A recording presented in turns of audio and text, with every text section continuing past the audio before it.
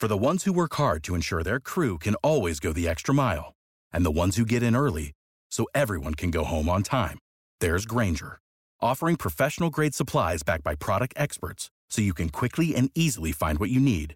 Plus, you can count on access to a committed team ready to go the extra mile for you.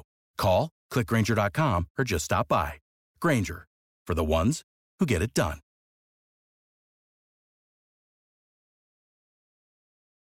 Passion, drive, and patience. The formula for winning championships is also what keeps your ride or die alive. eBay Motors has everything you need to maintain your vehicle and level it up to peak performance. Superchargers, roof racks, exhaust kits, LED headlights, and more. Whether you're into speed, power, or style, eBay Motors has you covered. With over 122 million parts for your number one ride or die, you'll always find exactly what you're looking for. And with eBay Guaranteed Fit, your part is guaranteed to fit your ride every time or your money back. Because with eBay Motors, you're burning rubber, not cash. With all the parts you need at the prices you want, it's easy to make your car the MVP and bring home huge wins. Keep your ride or die alive at ebaymotors.com. Eligible items only. Exclusions apply. See ebaymotors.com.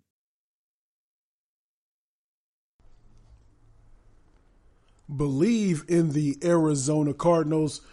This is the Cardinals specific show based out of Phoenix, Arizona. I am one of your hosts. I am Javon J. Love Adams.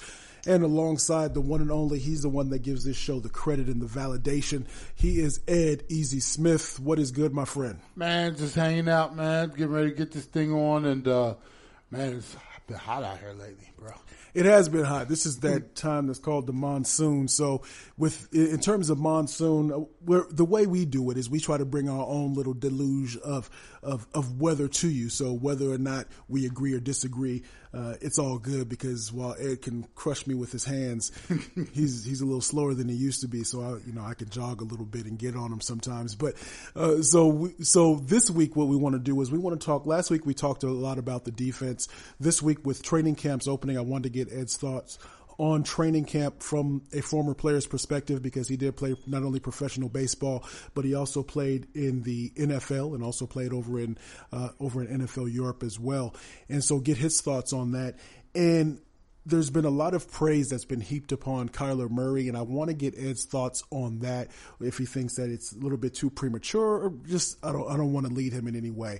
And because Kyler Murray is a quarterback, we know that he needs some people to catch the ball, and we had a great addition, DeAndre Hopkins, and we talked a little bit about that a couple of weeks ago with some players that we feel would need to make continue to have phenomenal seasons in order for there to be a great impact. So we're going to talk about the receiving core a little bit and kind of see where that takes us. So Ed, I want to talk a little bit about you've been there, and this is, sometimes we peek behind the curtain. As long as technology holds up, we still will be good to go. But this is take two of this part of this type of conversation that we've had, thanks to the error of the person running the technology. But when you walk into that room, when you walk into the locker room, especially when you haven't had an off season, you haven't had those off season OTAs, those what is it, the not mandatory, the optional, or the whatever they call it. Mandatory optional. Mandatory optional OTAs. So when you walk in a general sense, if it was a normal year, and you were talking a little bit about your experience with the Atlanta Falcons. So when you're walking into the locker room, do you know if it's going to be a thumbs up, a thumbs down, or are you a little bit shaky with that hand that waves kind of side to side? How do you know when you walk into the locker room? When do you know? Well, in normal situations, by this time of the year, the team has been around each other for a great amount of time. The season ends with the Super Bowl in February, and a lot of people think that, well, they just take the year off until they get closer to training camp in the summer. In all actuality, man, the players are back at it as early as late March with the OTAs and, their workouts, and they're seeing each other at the facility. Eventually the draft comes, and then the rookies have their first mini camp.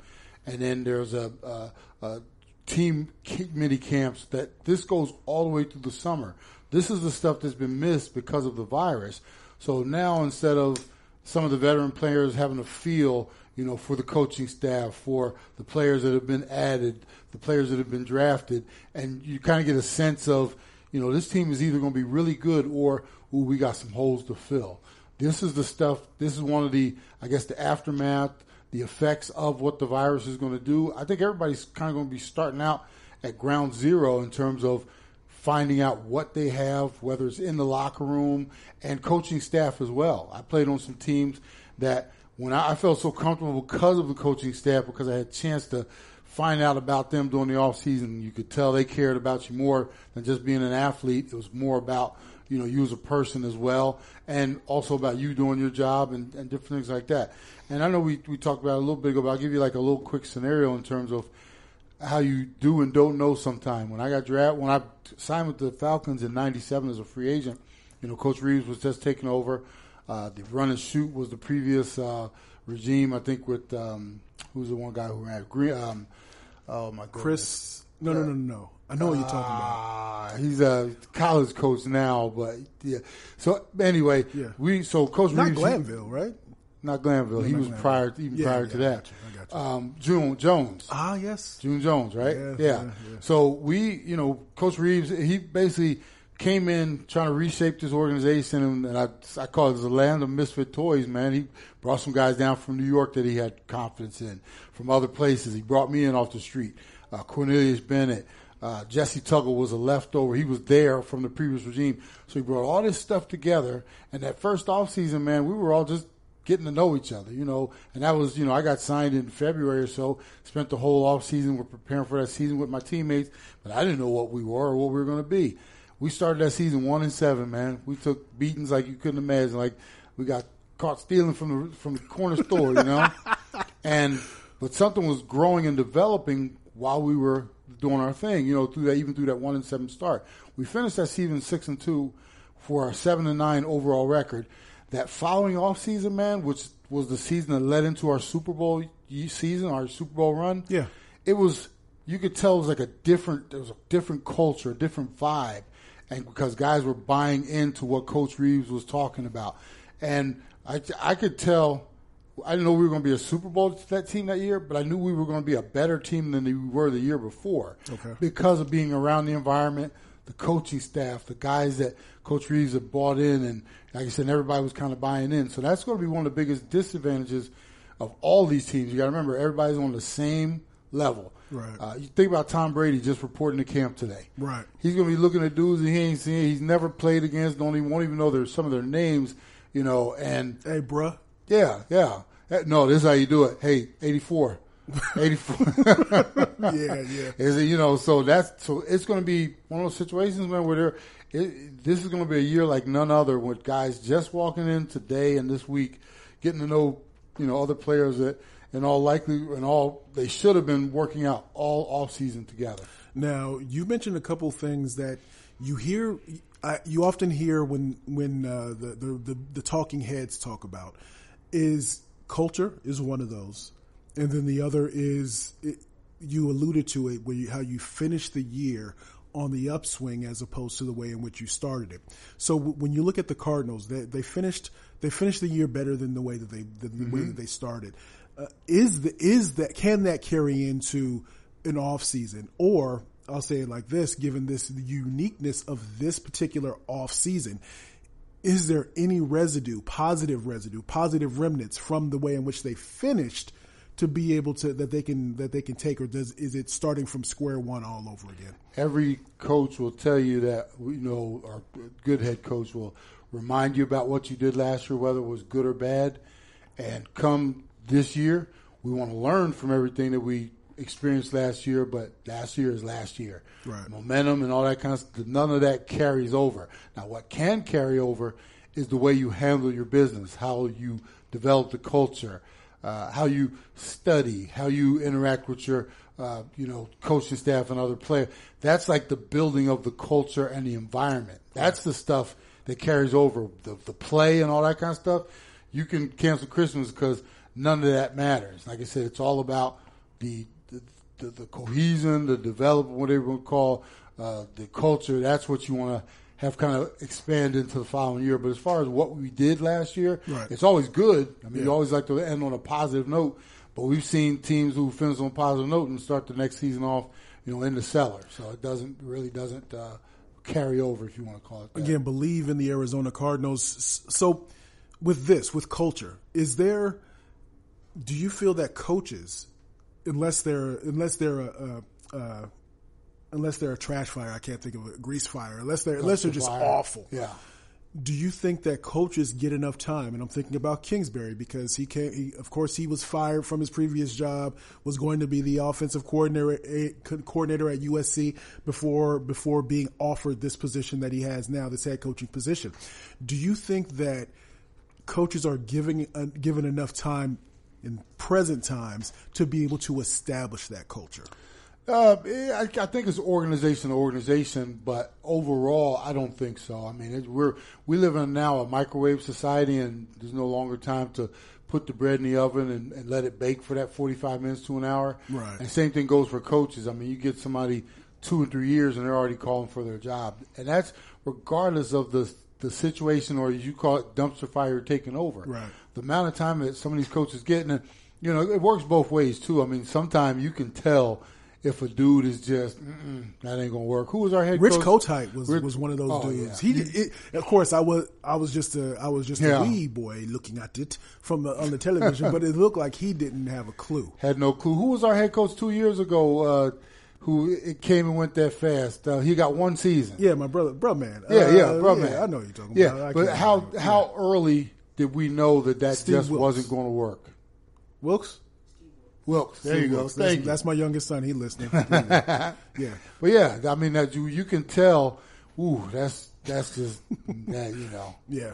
Sometimes you gotta give it up, bro. I mean, I'm a cook, right? Yeah. Sometimes I know you a cook, man. Hey, there are times I ain't gonna say it happened often, but there have been times I've had something that I've been working on all day and have thought about it all week, and it get to Sunday, and I'm like, I don't think that's gonna work. Hey, we might order some pizza tonight. So speaking of pizza, let's transition to what you have, what Kyler Murray has at his disposal, and then we're going to talk about Kyler Murray. So we know that he has the ageless wonder, Larry Fitzgerald, and he also has DeAndre Hopkins. At his disposal, he also has Christian Kirk. But then some of those question marks are like an Andy Isabella or a Hakeem Butler. You look at Keyshawn Johnson, some of those players that they drafted last year. What faith, if any, do you have in the receiving core? Because I've seen and I've heard people say that this is one of the best receiving cores just because you have DeAndre Hopkins. I get the fact that, yes, he is one of the best, if not the best wide receiver in the game, but Larry Fitzgerald isn't what he used to be. And I think Christian Kirk is still unproven because he's been injured in his first couple of seasons. He's been injured. He hasn't finished a full season. But your thoughts on this wide receiving core? Pick out a couple that you maybe feel strongly about or that you're a little bit on the fence about as well. Well, the first thing with Larry Fitzgerald, man, he is the perfect complement to a DeAndre Hopkins. Bringing DeAndre in here is one of the smartest moves I've seen in a long time. Mm-hmm. DeAndre is now your number one. He's that dude can stretch on the outside. And he's not a burner, but we know between his catch radius and watching him, get behind defenses and stuff like that, he's going to open everything up. I think he's going to be the one that breaks the seal on everything. Larry Fitzgerald, at this point in his career, he's like a big wide receiver, a small tight end, let's call it. Okay. He doesn't have the same burst he used to have. He was never a burner anyway. Yeah. But to watch him on the inside in the slot position and moving the different things he does and the way he blocks now, what he's going to do is command the middle of the field like a tight end would, right? Okay.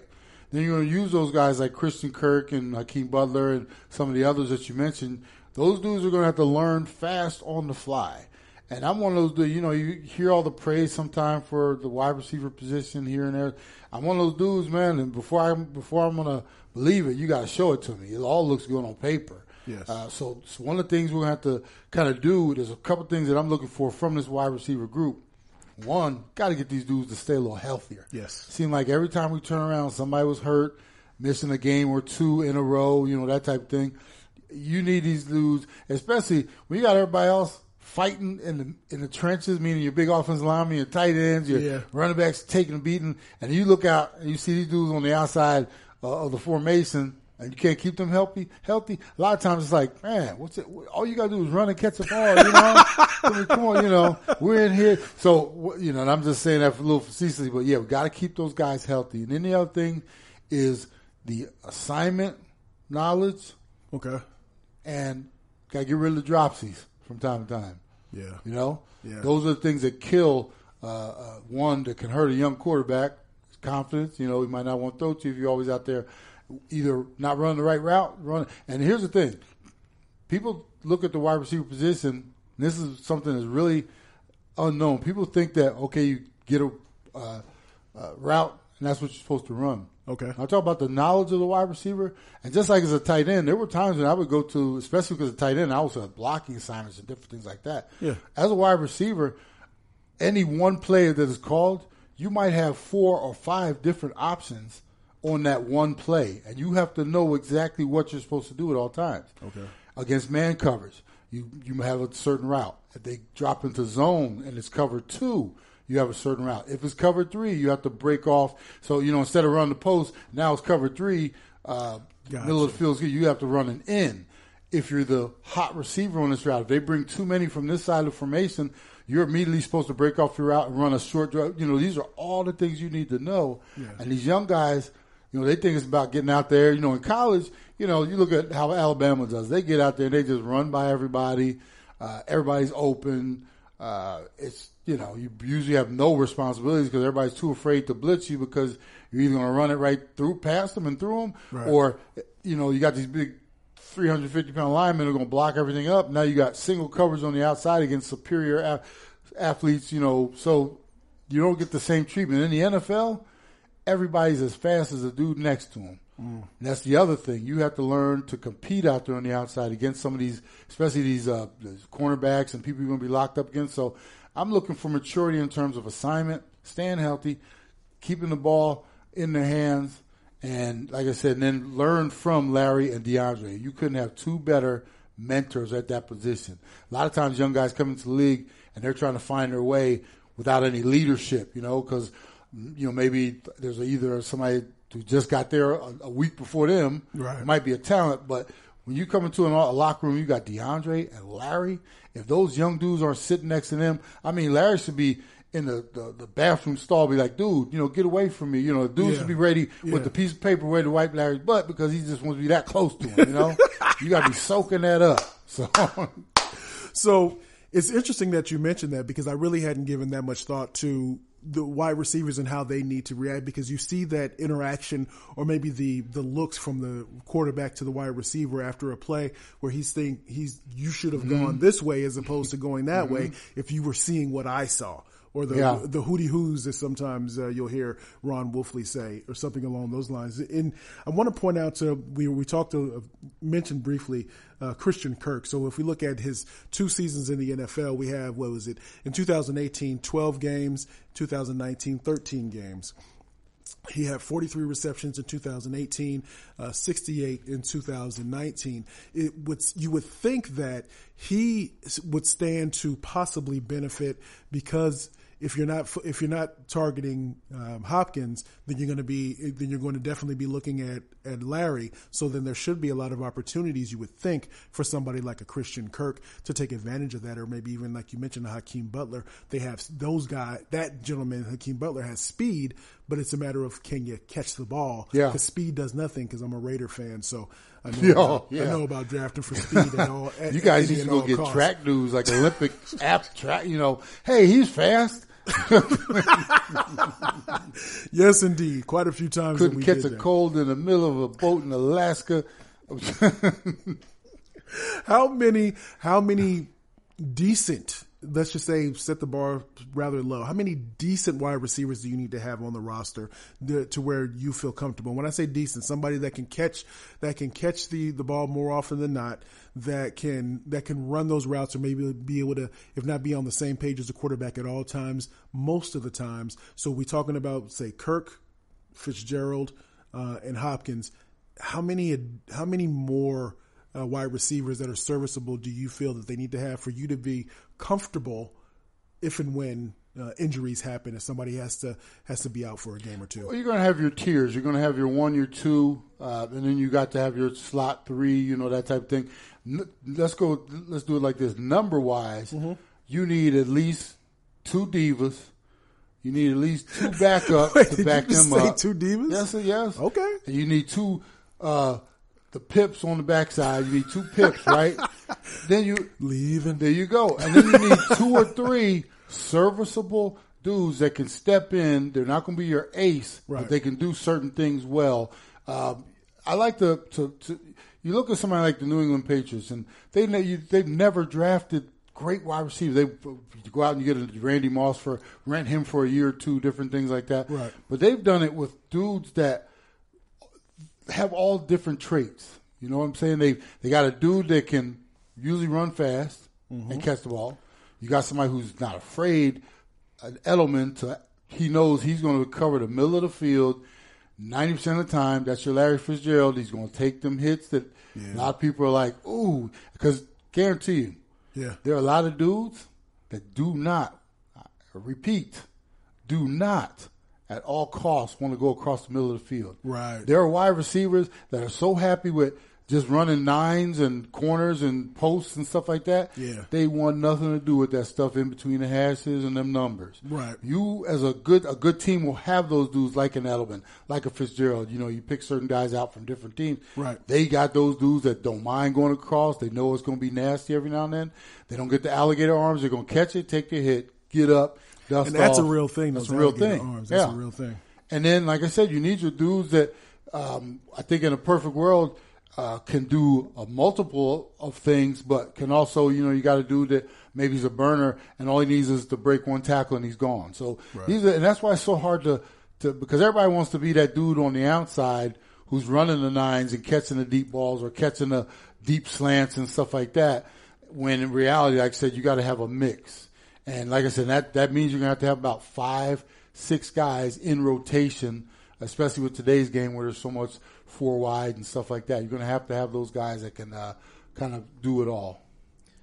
Size meaning height, not as in muscular nature. Is that you look at Andy Isabella, he's 5'9". I want to say Christian Kirk is 5'8", 5'9". I mean, I'm just saying it. I'm 5. Christian Kirk might be smaller than that because I'm 5'10", and I think my youngest would tower over him. Is that a concern at all for you? I've always liked bigger wide receivers, and when I say bigger, I'd rather have a dude in the 6'1", 6'2" range that might be, say, instead of running a 4.4, maybe ran a 4.25 or a 4, whatever it is, 4 or 5. Speed, to me, sometimes is overrated. I'd like my wide receivers to be able to go up over top, especially it seems like some of these D-backs are getting smaller and smaller as well. Right. I'd like my wide receivers to be a little taller with those long arms and be able to, take advantage of that down the field. But in all actuality, man, even our quarterbacks are getting smaller. And, we'll talk a little bit about Kyler Murray.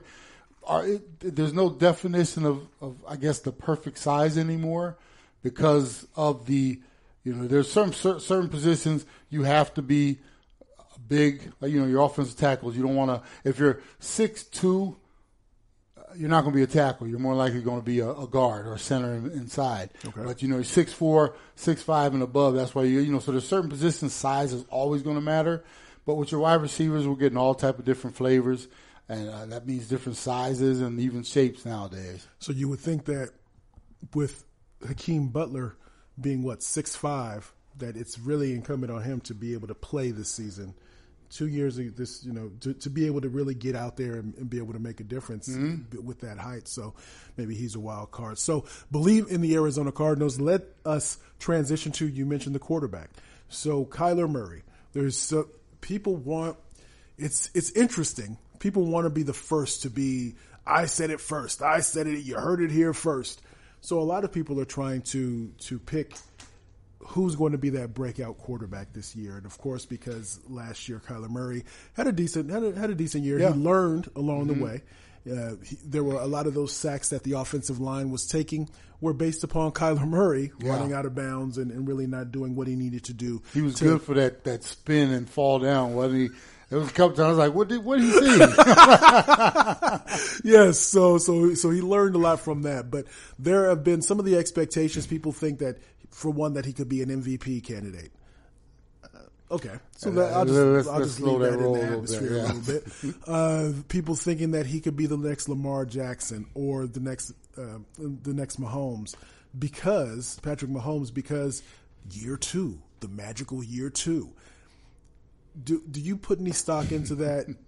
Even if this was a normal off season, but given the fact that it isn't, when we're talking about Kyler Murray, should we just hold up a little bit, or is this? Or this heightened expectation, is it warranted? I know he was a number 1 overall pick. I get it, but your thoughts? Man, we're both fathers, right? You have a baby and, start off and all they can do is drink the formula and stuff like that. And next, you get the little bottle of Gerbers, the carrots and all that kind of stuff, and you feed them everything.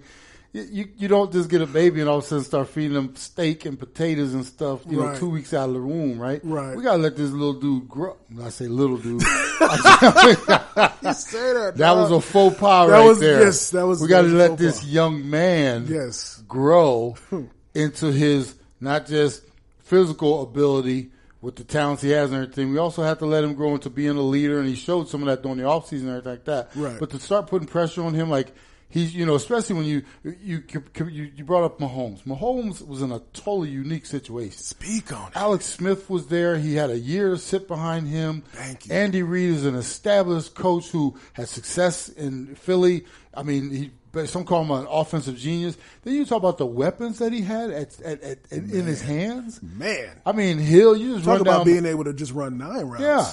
I mean, you got all these weapons. Andy Reid, you throw all the things in. He learned from Alex Smith for a year, took over, So, okay, Kyler Murray showed some signs last year. Yes. That's all they are, signs. Mm-hmm. He's got a long way to go. And the thing is, I like where he is. I'm not going to be one of those people if he has a year that's just a little tick above what he did last year. Any progress is good progress. What we don't want is stepping backwards, taking steps backwards. Right. And to put that, and then you throw in the fact that they're in the toughest division in football with the defending NFC champions, Seattle, who's always there. The Rams were just in the Super Bowl 2 years ago. Right. And all of a sudden, he's supposed to take over this, and lead us to the promised land. Was it crawl, walk, run, sprint? So he's in the. He's crawling. He's standing up now. Okay. He's got 2 hands on the table, and at any minute he's going fall. Right. But they'll get back up, and then like you just roll through the hands up. Next, he's gonna be walking across the room. Right. So let's let him get to that stage first. All this stuff about he's the next this and next that. Come on. Let's pump the brakes on all that. Yeah, interesting. So, given the fact that we with the few minutes that we have left here, that we 0 preseason games. He's trying to start crawling. I mean, he's trying to stand up. He's trying to stand up a little bit. These wide receivers, the offensive line, these things that need to gel. No preseason games. Is that a negative, a plus? Is it, because I know why, and you correct me if I'm wrong, because we were talking about being vested last week. Yeah. If you don't get to that week 1 to be able to start the season, there ain't no vesting going on, whether it's Vesta, congratulations, or whatever it is. Ain't nothing going on around that time. So you're trying to get to that first week. So I can understand why the players are saying, hey, hold up, man. I need to try to make sure I get this brand solidified. But from a purely football standpoint, do they need the preseason games to be able to try to get that chemistry and that cohesion and start to move in the right direction? I could not imagine going into a season with just practices, even scrimmages and stuff like that. It is going to be so tough on these players, and I know they're doing it for their own reasons and everything. And maybe it's a blessing in disguise. Meaning, I don't think we ever needed 4 preseason games. Right. And then you throw in the teams that have to play the Hall of Fame game. You're talking about 5 preseason games. That's ridiculous. But 1 or 2, I think, is a good tune-up. And any player, for these rookies, I feel sorry for them in the terms of they're going to be thrown into camp. Okay, they're going to have all their drills. They're going to be doing one-on-ones. They're going to be doing this. Might even get a practice or two against another team, controlled situation. Then all of a sudden for you to get to the first Sunday and all of a sudden now this is live bullets and everything counts. Everything's at 150 miles an hour, right? Right. It'd be the equivalent of, you get on, you don't like treadmills. You run on natural surface, right? Right. Imagine you stand, you get just on the treadmill and you straddle it to just get it started, right? Yeah. And normally you get on, you start walking, and all of a sudden now you're good, Yeah. Imagine you're straddling it and you put it up to like 8.9 or whatever like that. Okay.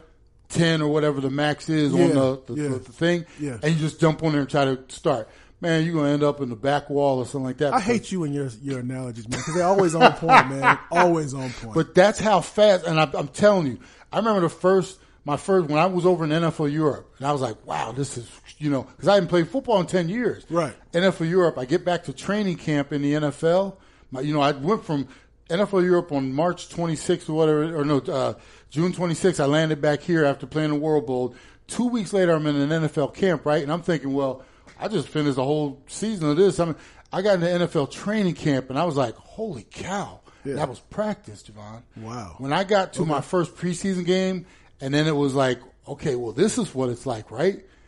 When I got to the first regular season game I played in, it was like every time you hit a different level, the knob gets turned up times 10. Right. And so for anybody who thinks that these kids who've been off since some of these kids haven't played an actual game since a bowl game in January. Yeah. Right? Yeah. Now all of a sudden these kids are going to be in NFL, not with kids they matched up with grown men. Grown men. Grown men. I remember the first time I saw NFL locker room, I was like, holy dude, because I went from playing, like I said, in the World League, all of a sudden I was in the NFL locker room, I was like, what the, so you take that size, that speed, and then your lack of knowledge and lack of, you're going to be swimming with all the playbook and this, and man, it is going to be rough on some of them dudes. And the fact that they're not playing one preseason game just to get that next notch before they go to max speed, bruh, it's going to be rough. Excellent analogy. So you have been listening to Believe in the Arizona Cardinals. I don't come with the dope analogies like my partner does. He comes. That's why I said he's the reason why you come to check it out. Real quick though, if we because your specialty and you're great in sports, but your absolute knowledge is music. Imagine, and one of these days I'm gonna sit next to you when you're doing one of your music shows, and you'll be the dude dropping all the. So I'm, the fact that I played it and all stuff, and I like the fact that you throw things at me that I can explain a little bit. But like I said, don't sell yourself short, bro. Don't sell yourself short. Sounds like Kyler Murray. Okay, so we do this every week. Again, it's Believe in the Arizona Cardinals, a Cardinals-centric show. So tell a friend to tell a friend. And so on behalf of my partner, Ed Easy Smith, I am Javon J. Love Adams. And as I like to say, are you good? Until next week, be easy out there. For the ones who work hard to ensure their crew can always go the extra mile, and the ones who get in early so everyone can go home on time, there's Grainger, offering professional-grade supplies backed by product experts so you can quickly and easily find what you need. Plus, you can count on access to a committed team ready to go the extra mile for you. Call, click Grainger.com, or just stop by. Grainger, for the ones who get it done.